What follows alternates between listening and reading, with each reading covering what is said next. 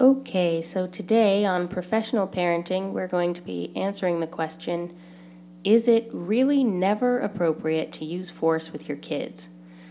And this, I know, is maybe the most challenging question of parenting a very young child.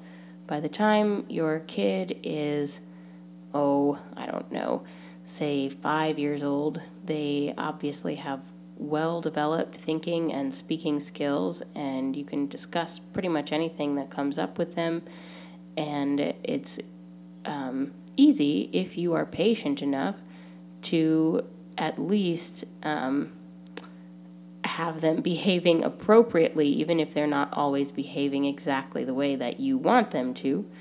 And then on the flip side of the equation, of course, when a baby is brand newborn, they have no language, no reason at all, and it doesn't matter how much you try to explain appropriate and inappropriate behavior to them, they're just going to behave however they're going to behave.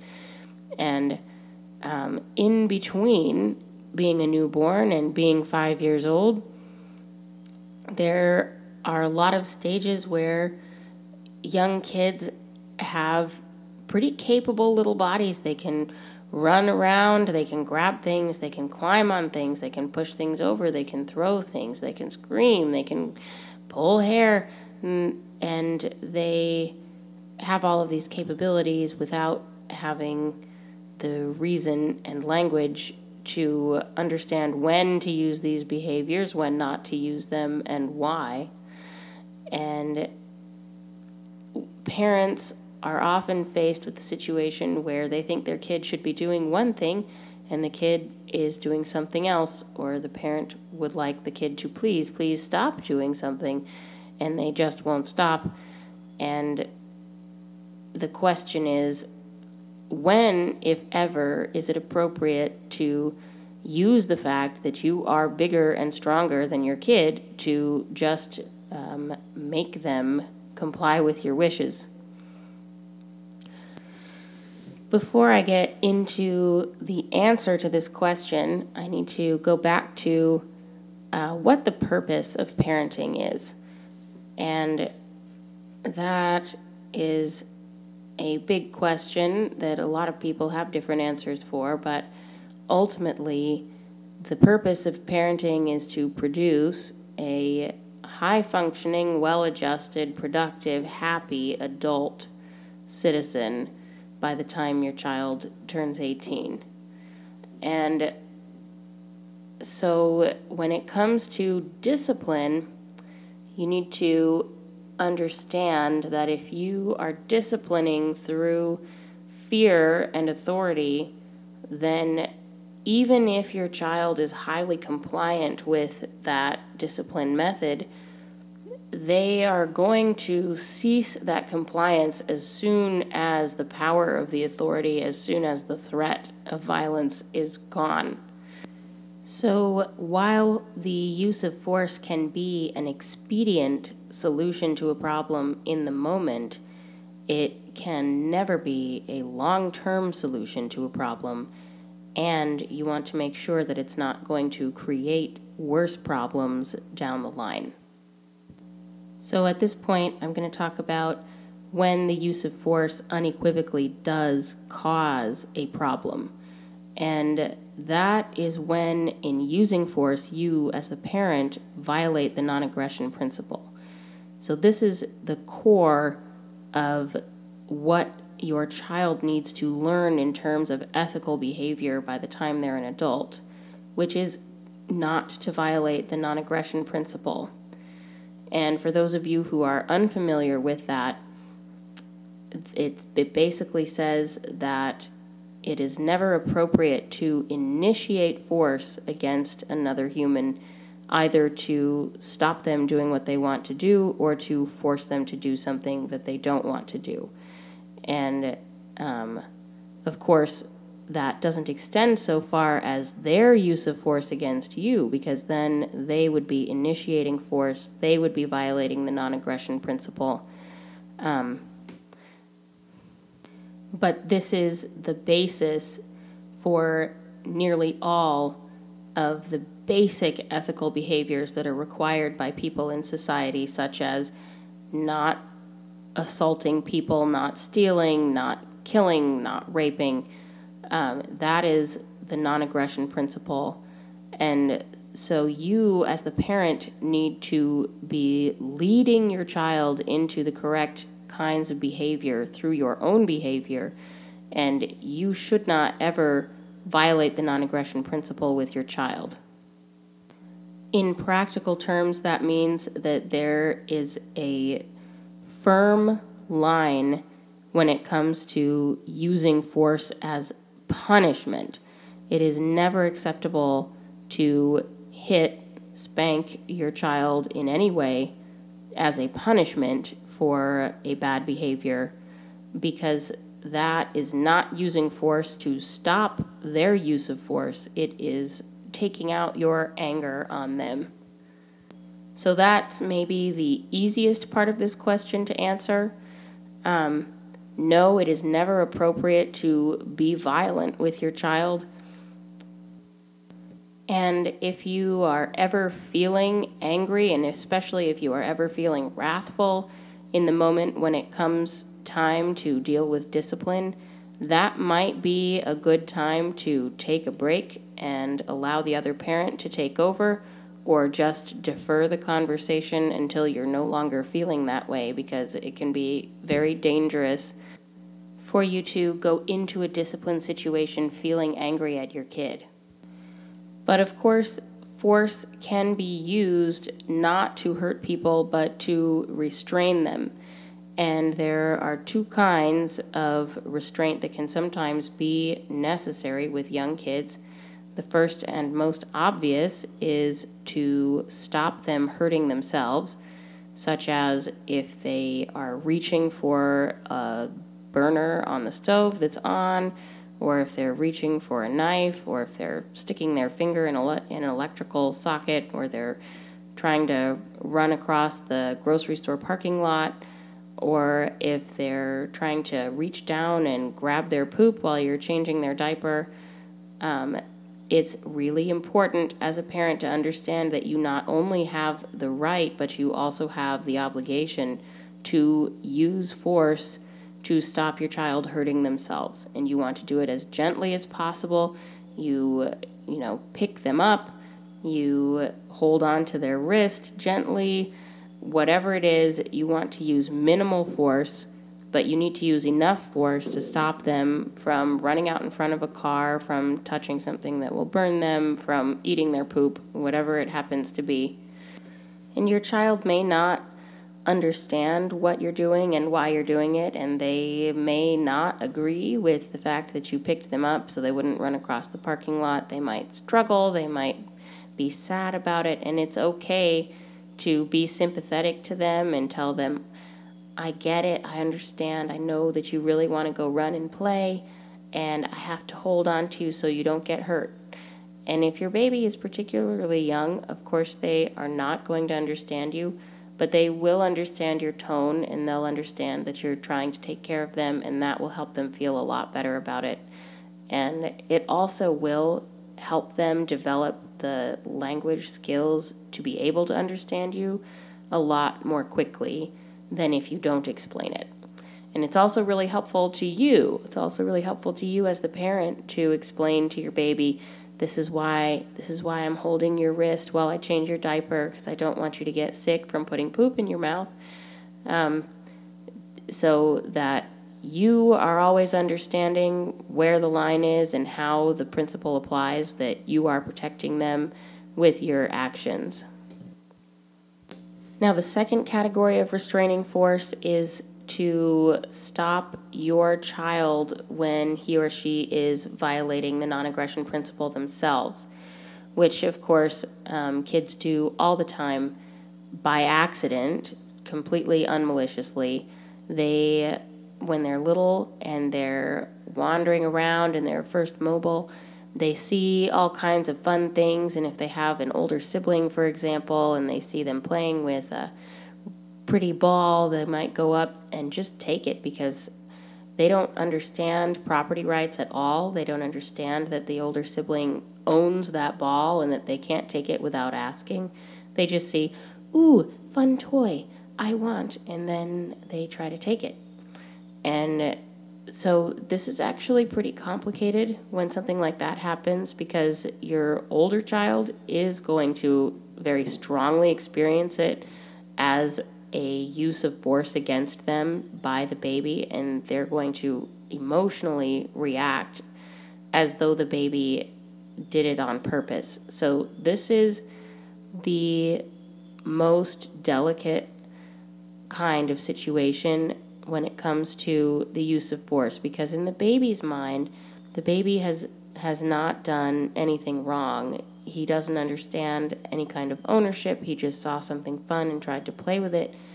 But the older kid is going to feel very upset about it, and they are going to probably respond in a manner to protect their property. They're going to want to reach out and take the toy back, which then the baby is going to experience as a violation of the non-aggression principle against them. So this is really the biggest challenge, and it is teaching your older kids to be teachers to your younger kids. So you have to explain to your older kid what the little one does and doesn't understand, and you need to tell them, the baby likes you, the baby likes your toy, he just wants to have fun playing with you, and here's how we deal with this situation, is we're going to first ask the baby to give the toy back and give him the chance to give it back on his own. And babies actually like to play pass. They like to play passing a toy back and forth between them. And this is a helpful game because it helps them learn to give things back.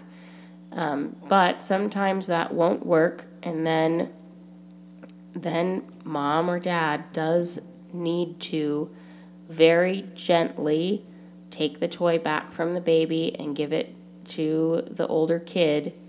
And then you need to, again, be sympathetic to the baby. You need to tell them, I understand, I know that was a really fun toy, and we're going to go find you another one.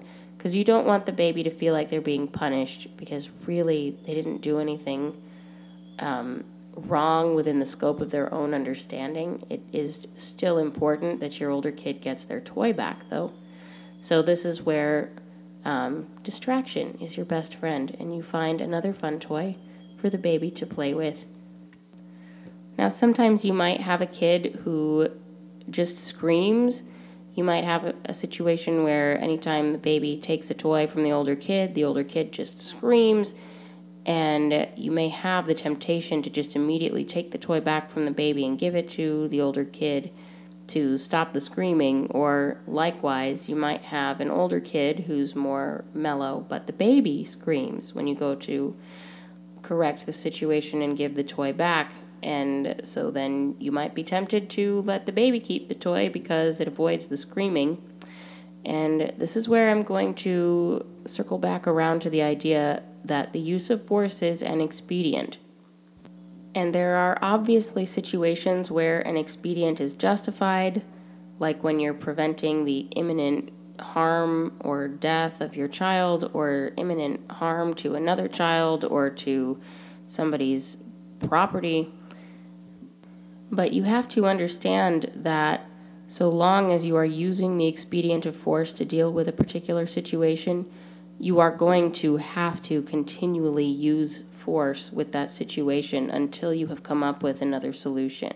So when you're dealing with a toy dispute like the one described, try to avoid the scenario where you cater to the screaming by either child, and try to talk them through it. And your older kid, of course, is going to be more capable. So you tell them, no, don't scream. And then you also need to substitute in the positive behavior that they can use instead, because you don't want to tell them don't do that and then leave them with nothing in their toolbox where they feel like they're completely impotent in the situation and there's nothing at all they can do. So you say, no, don't scream. We're going to use our big boy words, And the first thing we're going to try is we're going to say, baby, I was playing with that. Will you please give it back? And so you get your child to try that, and then you tell them if that doesn't work, then you come and you get mommy and you tell me what happened, and then I'll come help you like I'm doing now. And then you talk to the baby and you say, baby, that's your brother's toy. Will you please give it back? And sometimes the baby will do it for you when they wouldn't do it for the sibling, because hopefully you have a strong, respectful rapport with your child by the time hopefully right away.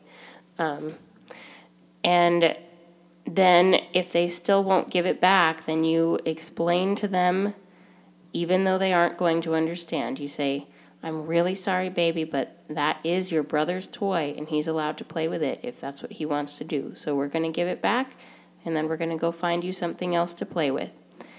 And your baby is not going to understand, but hopefully they will understand that you're trying to help them. You help them find another toy to play with, and they'll be pretty happy about that, especially if you keep looking until you find one that they're interested in. And luckily, babies are usually interested in most of the toys. Now, your older kid may actually get the hang of it after just a few repetitions, depending on how old they are. If your older kid is only 14 months older than the baby, that's going to be challenging. But if they're, at least 2 years old, then you've got a better shot that they'll pick up the pattern quickly. And the next time it happens, they'll say, no, baby, I was playing with that. Will you please give it back? And it gets to be a pattern that the baby will become comfortable with too, and he'll eventually figure out what his part is supposed to be, and he'll get that someone's explaining, this is a thing I wasn't supposed to play with. And then you just need to be patient, because the baby will eventually become mature enough that he will be able to understand what's going on, but it is going to take time, and you can't expect him to get it right away. So just accept that there's going to be several repetitions, and make sure you're encouraging to your older kid when they use the right behaviors to help teach the baby. And you can even coach your older kid to help the baby find something else to play with too, because ultimately you want your kid to be able to coach your baby on his own without you needing to be there to coach him, especially if you have lots and lots of kids and you can't be sitting there with them every minute of every day because you have dishes and cooking and laundry and sweeping and mopping and everything else that goes with having a lot of kids. Now, of course, you might experience things in reverse where you have an older kid, say a 2-year-old, who sees the baby as a wonderful, fun toy and just starts playing with him, rolling him around on the floor, sitting on him in ways that are completely unmalicious, completely fun, and yet not appropriate because he's going to hurt the baby. So you start by picking him up. You stop him from accidentally hurting the baby before you start talking to him, but then you take him aside and you talk with him about it. You explain to him that the baby's very fragile and that he's going to get hurt, and you show him the nice way to pet the baby and help the baby play with fun toys and make funny faces at him. And hopefully your older child understands and doesn't want to hurt the baby and listens carefully and tries to implement what you are explaining to them.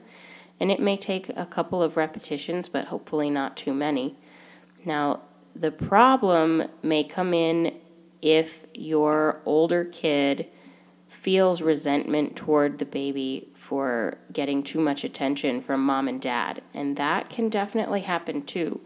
So occasionally when you have the older kid going after the younger kid, there is actually some malice there where the child is jealous. And again, it's completely understandable that they would feel that way, especially if the two are very close in age, because the older child may have been pretty much still a baby, maybe 15 months, 16 months, 17 months old when the new baby came along, and there may occasionally be some anger at the baby on the part of the older sibling. And so they may not care occasionally that they're hurting the baby, and they may even want to hurt the baby. And so then it becomes really important not to leave the two of them alone to play together. And that can be a major challenge, especially if you're the only adult watching them and you have other things that you need to do. So you may have to do things like get a pack and play for one of them, or shut each of them in their own rooms to play by themselves for a little while, or something like that, until you can sit down with them. And then you just need to keep emphasizing to the older sibling, number one, that you love them and they are also your special baby. Number two, you need to emphasize to them that the younger sibling loves them and looks up to them and is looking forward to being their buddy and their playmate. And you also need to keep telling them anytime they hurt the baby, you need to tell them, oh, that hurts him. Look, he's hurt. Don't you want him to be your friend and your buddy? He's going to want to play with you so much as long as you're having fun together. He's not going to want to play if he's afraid he's going to get hurt. And if you just keep reinforcing that with the older kid, they will eventually understand and start to value their younger sibling as a friend and want to get along with them. So just to recap all of this briefly, you never use violence with your kids, but you do use restraining force to keep your child safe from themselves, or to stop your child violating the non-aggression principle. And you also need to teach any other people who are going to be around your child, meaning your spouse and your other children and any other caretakers, the same rules, so that the other little ones can be good teachers to the baby and not use violence, just like you aren't using violence, but they understand when restraining force is needed and they can ask parents for help. If you have any other questions or follow-up questions on this topic, or if you have a specific scenario in mind that you would like me to think about and address, I would be happy to do that. So please let me know, and I will see you next time.